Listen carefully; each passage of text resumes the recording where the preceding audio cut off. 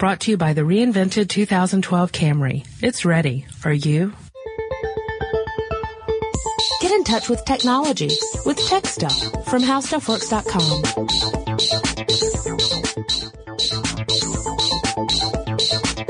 Hello again, everyone. Welcome to Tech Stuff. My name is Chris Pollette, and I am an editor at HowStuffWorks.com. Sitting across from me, as usual, is senior writer Jonathan Strickland. The page came from your dad's office at the arcade. That number's been disconnected for 20 years. Wow, recent quote. Yeah, that's a quote from a movie that hasn't even come out yet. That's awesome. Tron Legacy. But it actually pertains to what we're going to be talking about. Absolutely does. Yeah, for once I actually said what the name of the movie was. That's true. Usually I don't do that. Do you all know that every time he does that, he's actually quoting from a movie? Or song. Or song. Yeah, sometimes it's a song. That's true. Sorry. Yeah. So yeah. But usually a movie. I'm waiting to get to the point where the listeners start to write in and tell me what I'm quoting from. We did give that challenge once. Yeah. So I think he just did it for the subsequent episodes as well. Right, yeah, you need to go back and listen to, I don't know when I started doing that, but yeah, make a list. After you were doing the greetings from the world. Yeah. The world, different hello. But moving on to our actual topic, which is arcades, that again pertains to the quote I chose. We wanted to talk about kind of the rise and fall of the video game arcade. Yes, indeed. I spent many, many quarters growing up in video arcades. I started off spending many, many quarters, and then I shifted to spending many dollars to get tokens. Yes. Because that happened. Well, it was a great money-making scheme. Well, I guess we can talk about that, too, although that's kind of tertiary to the full discussion. So, to really discuss the history of video game arcades, I need to cut off Chris just before he's about to say something. What were you going to say, Chris? Well, I was going to launch into a whole thing, but go ahead. Oh, no, go ahead. No, please launch. Okay, so, of course, many of you know that I am older than many of our listeners.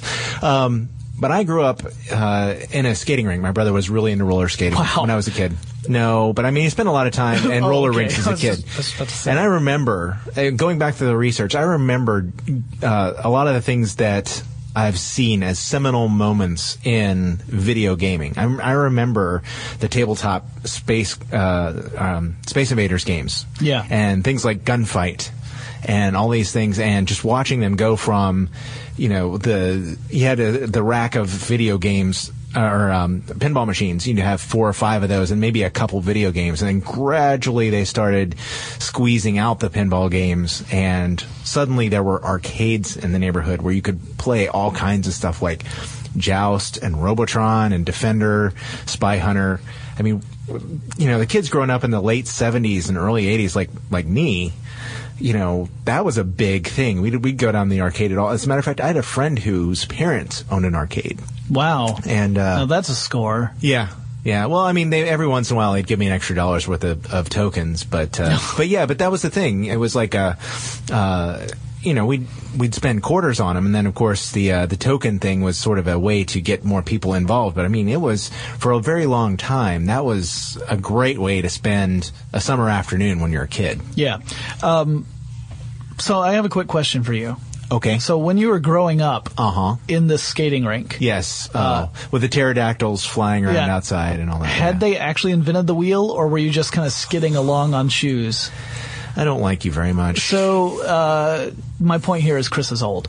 Yeah. The arcade was kind of a growth out of the whole video game, popularity boom, because arcades didn't just pop up as soon as arcade games popped up. It took a while. No, they were in places like skating rinks and bars and restaurants. You'd see 1 or 2 games here and there, but there wasn't any arcade to put them in. I mean, back when we talked about pinball machines before, but there weren't any, pinball machine arcades, at least not very many of them. Right. I think there were kinds of, same kind of places now where you have, for example, skee ball and other kinds of things. But those are the kinds of things you'd find in, amusement parks and things like that. They weren't really freestanding like the video game arcade at the 80s was. Right. So the previous arcades would be things like at Coney Island. Sure. You go to Coney Island and they might have an arcade section, as in it's an area where there are games of skill, or sometimes not skill, that you could play.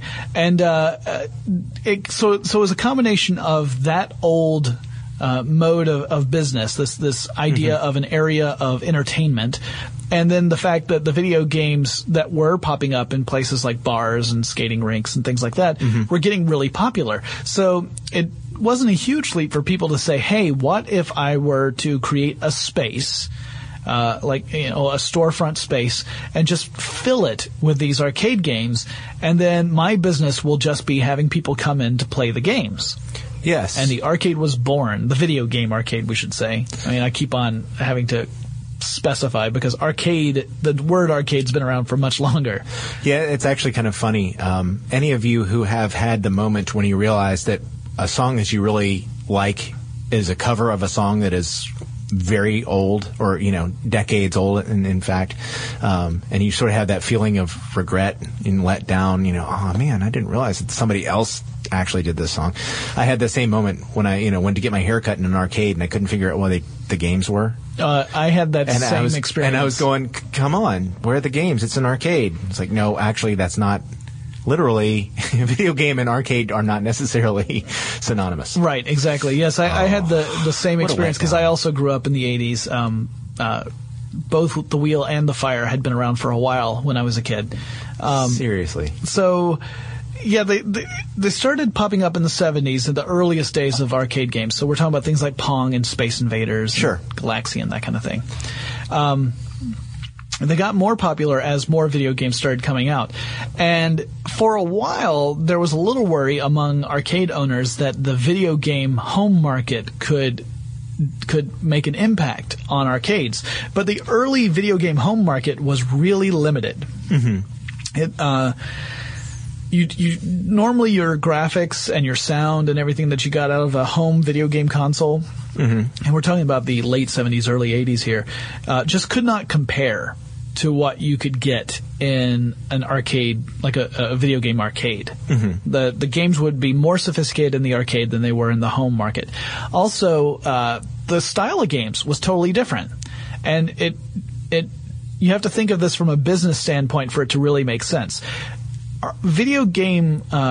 Arcade video games, so the ones that you would actually find in these places, were designed to be really intense and fun, but last for a relatively short time span, like any individual play session. You have hit on the crux of the problem. Yeah? Yes, you have. So, if I go into an arcade and I want to play a video game, that game has been built, has been designed with the experience in mind that it should be fun and challenging, but it should also not last very long, because otherwise you can't make money, right? Yes. Because, it's a per-play, a pay-per-play model. So that means that every time you play the game, you're paying some money. It's not like it's a time-based model. Like if arcades were more of a you pay a certain amount of money and then you get unlimited plays for an hour, it would be a totally different story right now. But because it was a pay-per-play system, it meant that you had to keep the plays at a short time span, or else you lost money. Because you'd have a kid plunk one quarter into a game and then stand there all day playing. That's right. Yes, I was the ideal video game customer because I came in and dropped $6 worth of quarters in there in about 10 minutes. Yeah, it doesn't take long if you are not particularly adept, or if the game is designed to be really, really hard, or in some cases the game's just plain unfair. Oh yeah. Yeah. And yeah. Well, you can, and there were some that would allow you to allow the game owner to set the complexity of the game. Yeah, you could make it where you could set the difficulty level for some games. And of course, once games started to include the continue feature, that was a real boon as well, because it meant that you could coax the player into spending more money to keep the experience going without losing all the progress that he or she had made. Yeah, it's kind of funny though, but yeah, that's exactly the point. I mean, if you've got an arcade full of video games, and you've got a steady stream of people coming in to plunk quarters down, or even more for some games, depending on the situation. then you basically have a semi-captive audience, and anything, you have the video game level set maddeningly difficult, where people will just go, I'm going to try it again, and drop another quarter in there, or the continue game feature. Well, then you certainly do that, and the multiplayer games where you had 2, 3, 4 people getting involved in a game. Yeah, that's where you get the social aspect, which was something else that home video game systems were not terribly good at. I mean, you had a lot of the early home video game systems were designed for 2 players, but that was as much as you could get.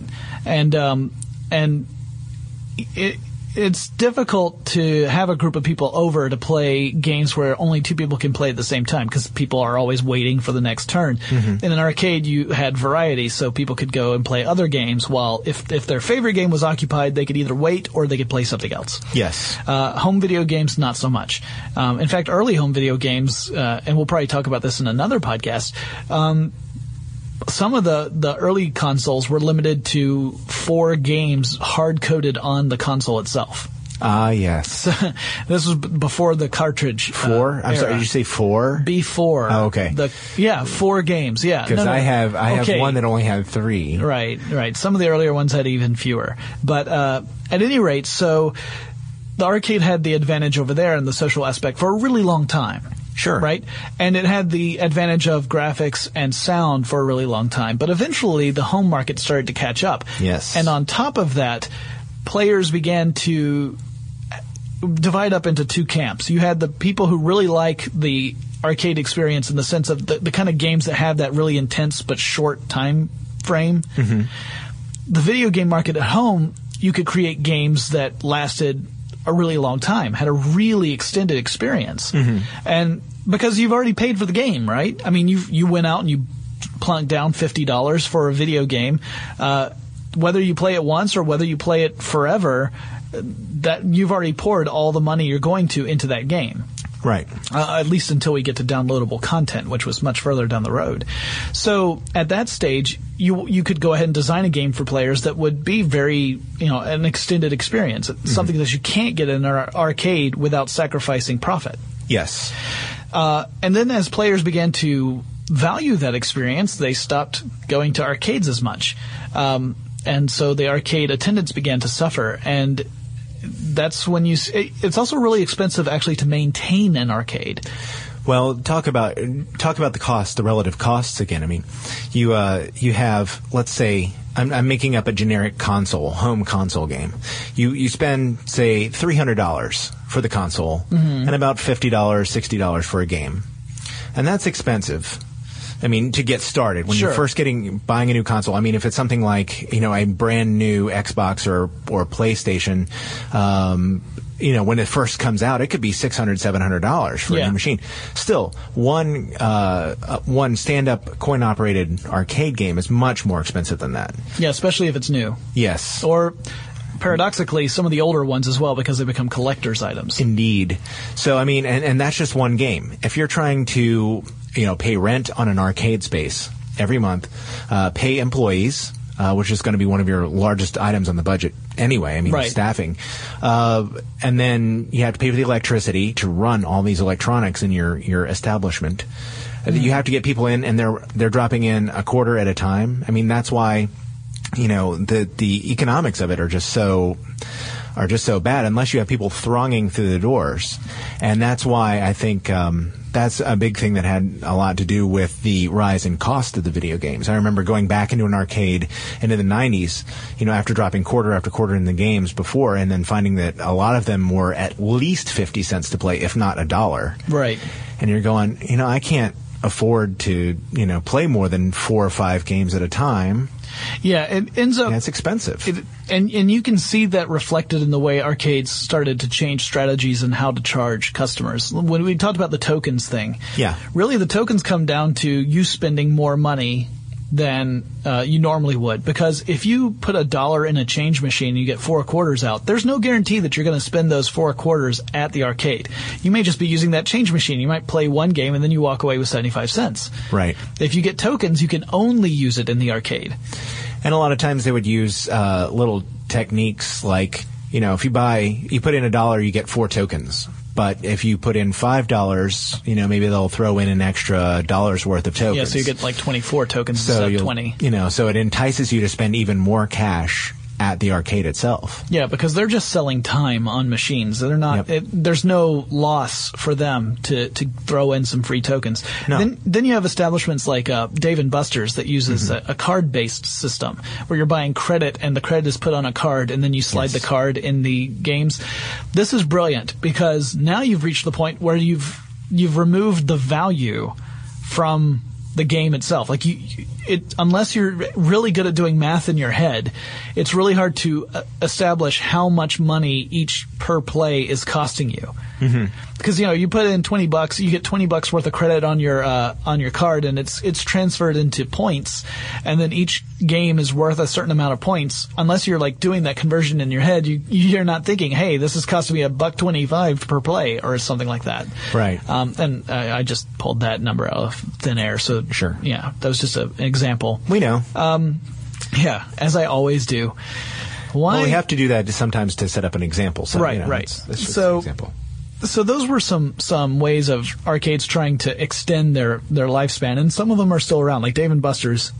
Of course, you can find those locations around the United States. Excuse me, had a little hiccup there. And of course, those cards are reloadable, so you could bring it back next time you come. Yeah, you can actually use them in different locations too. Yeah, see, that's another enticement there to try to get you back. Yeah, as opposed to the tokens, which might only work in one arcade. If you go to a franchise, you might be able to transfer those credits toward another game system, although that's not necessarily seamless. I experienced a problem when I visited Philadelphia and went to a Dave & Buster's and tried to use my Atlanta Dave & Buster's card, and the person behind the counter, because I was actually going up to the counter at that point, the automated systems were full, looked and said, something's weird here. It's telling me that you're from Atlanta.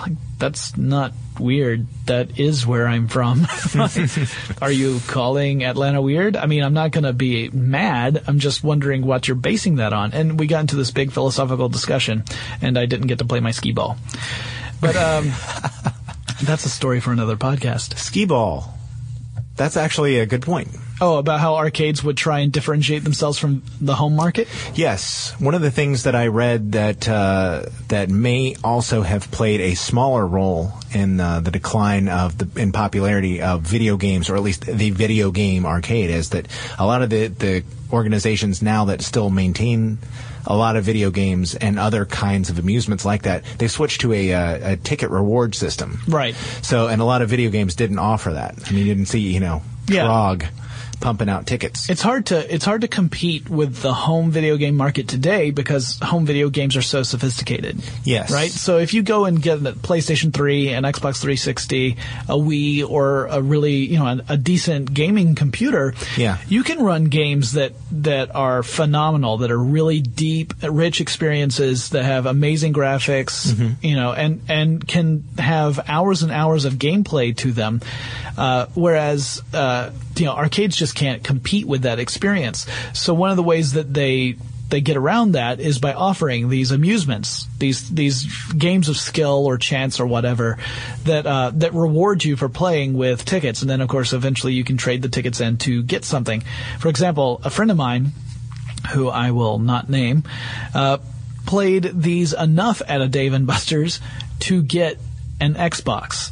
Wow. Yeah, if you've ever looked at the points needed to get some of these big ticket items, they're astronomical. So you sit there and you start doing the math, like, all right, how many plays of various ticket winning games did he have to go through in order to buy, essentially, to trade the tickets in to get an Xbox? And I wonder how many actual consoles he could have purchased with the money that he spent buying credits so that he could play those games.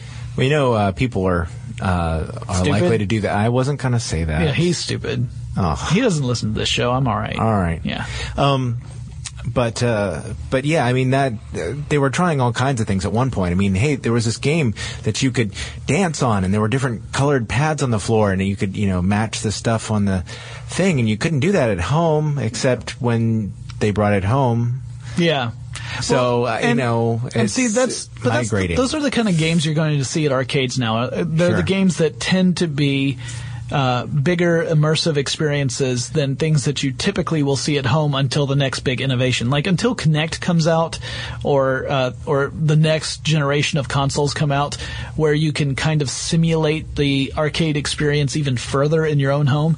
The way that arcades differentiate themselves is through these games like the Dance Dance games and the racing games where it's a where you actually full cockpit, and you're usually racing against other players, or there are a lot of light gun games. Sure. Lots and lots of those, because these are experiences that are not as easily replicable at home. Mm-hmm. So clearly that helps differentiate them from the home video game market and gives you a reason to go in there and play these games. But as the home market gets more sophisticated, that spells more trouble for these arcade systems. It also is what makes old fogies like me and Chris cry when we walk into an actual arcade establishment that still exists. Because while most of them died out, not all of them did. No, they're still around. Some of them are still around. But when you walk into one and you're an old timer, you kind of get upset because you look around and you're like, well, all the games here are the same. They're all either racing games, dance games, or gun games. Like where's the Rampage? Where's the elevator action? Where's the Pac-Land? Pac-Land. Yeah. I want to play that new Pac-Man game that you saw at CES. Oh, the four-person simultaneous Pac-Man game, which is only available in an arcade version. Right. Yeah. But if you are an old fogey like us, and you're interested in catching up on some, you might check out this one place I read about in an article on the Christian Science Monitor by Ethan Gilsdorf. Up in New Hampshire, there is the American Classic Arcade Museum, and there's nothing, and it's over an arcade, but no machine in there is newer than 1988. So it sounds like a lot of fun for those of us who are into that kind of thing. There were some good games made after that too, but sure. But this is the classic stuff. You know? Really, the arcade didn't truly start suffering until about the mid-90s. Yeah, which is when you started seeing some of the more advanced home consoles start to come out at that point. The NES and Super NES didn't take a huge chunk out of the arcades until much later. Like I said, until the mid-90s. So, but yeah, there are plenty of great games that were made 88 or earlier. Discs of Tron, Elevator Action, Spy Hunter, fantastic games. So, yeah, that's kind of the story between about the rise and fall of arcades. I mean, like I said, we could still find a few of them scattered here and there, but they aren't as omnipresent as they seemed to be in the early 80s. I mean, it used to be that you couldn't walk into a shopping mall without finding at least one arcade. And there were some malls I went into that were big enough to have two. Yeah, I remember that. Yeah. And they were always packed with people too. Yeah, and you know, there's certain experiences that you just can't get. Like, you can play on Xbox Live, you can play against other players, which is fantastic. And other game systems support similar competitive or cooperative gameplay online. And that's fantastic. It's still not quite the same as lining up to an arcade console and or arcade cabinet rather, and plunking a quarter down on the screen to mark that you have the next game. Yep. As two people are battling it out in Mortal Kombat or Street Fighter or something like that. Yeah, I remember when people used to put a quarter up on the screen glass to let you know that they had next game. Yeah, I remember.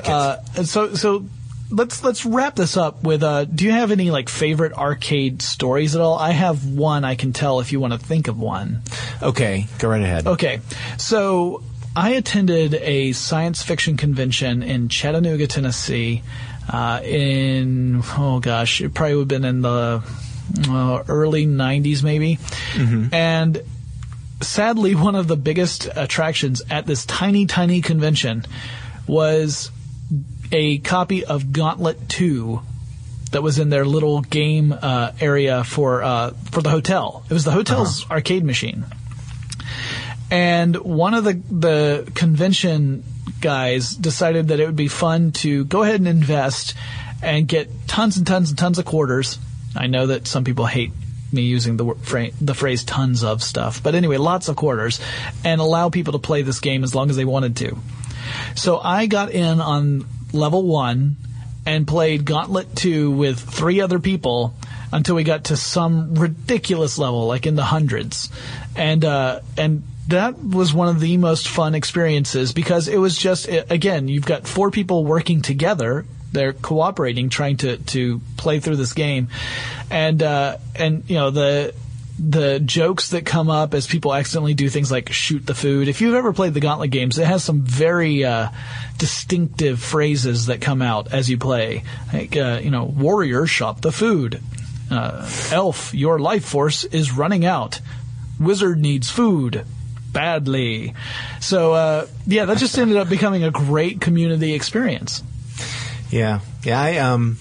I don't really have a story like that so much, but I do remember going into my friend's parents' arcade, and you know, I was pretty much guaranteed to see somebody I knew there, which was really cool. And then I used to go to this one pizza place all the time when I was a kid, and my parents would just, you know, give me $5 to play until the pizza showed up.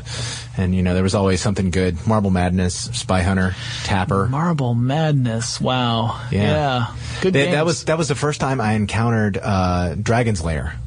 Yeah. And, you know, trying to figure out the sequence of moves that would get you to the next level. And yeah, I finally got to see a laser disc of Dragon's Lair, which showed how to go through the whole game and win at the end. And then after it ran through that, it showed all the ways you could die. Wow. Yeah. The different ways you could die part was about 3 times longer than the actual gameplay part. Yeah, it's definitely one of those experiences that's kind of sad to see it go away, but at the same time, financially, it's hard to justify operating an arcade. It's just really challenging to do it in a way that will make enough money to pay all the bills, much less turn a profit. Mm-hmm. So it's challenging. I'd still like to find that cow milking video game that you were talking about. Go to Japan, dude. We should also add that this is really only true necessarily in North America. There are other places where arcades are still going strong, and Japan is one of those places.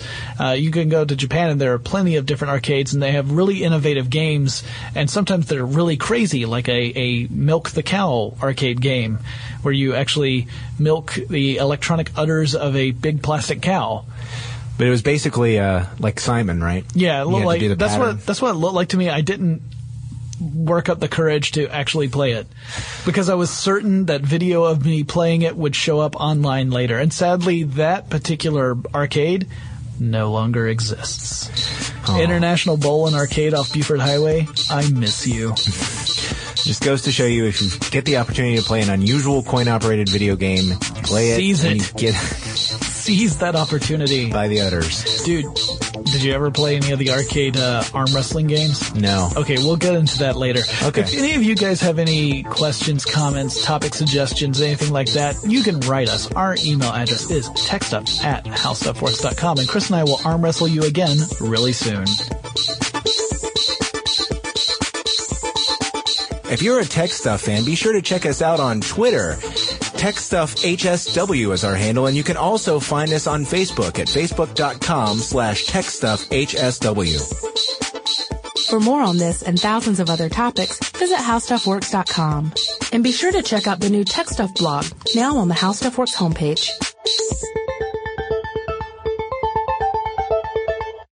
Brought to you by the reinvented 2012 Camry. It's ready. Are you?